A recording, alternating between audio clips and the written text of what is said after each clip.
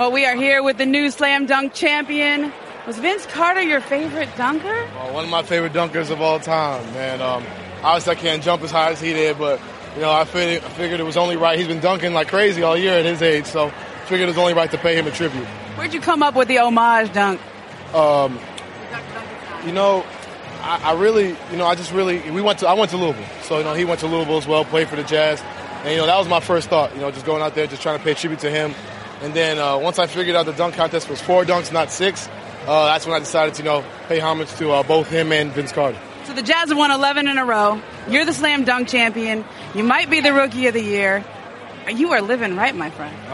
It's amazing, but at the same time, this award is amazing. I'm going to enjoy it, but come Friday, we got Dallas and then we got Houston on a back-to-back. So we're excited, we're ready, and I'll bring this back to Utah, and hopefully if Joe Ingles is watching this, just so I'd have more bounce to me, bro. I just want to let you know that.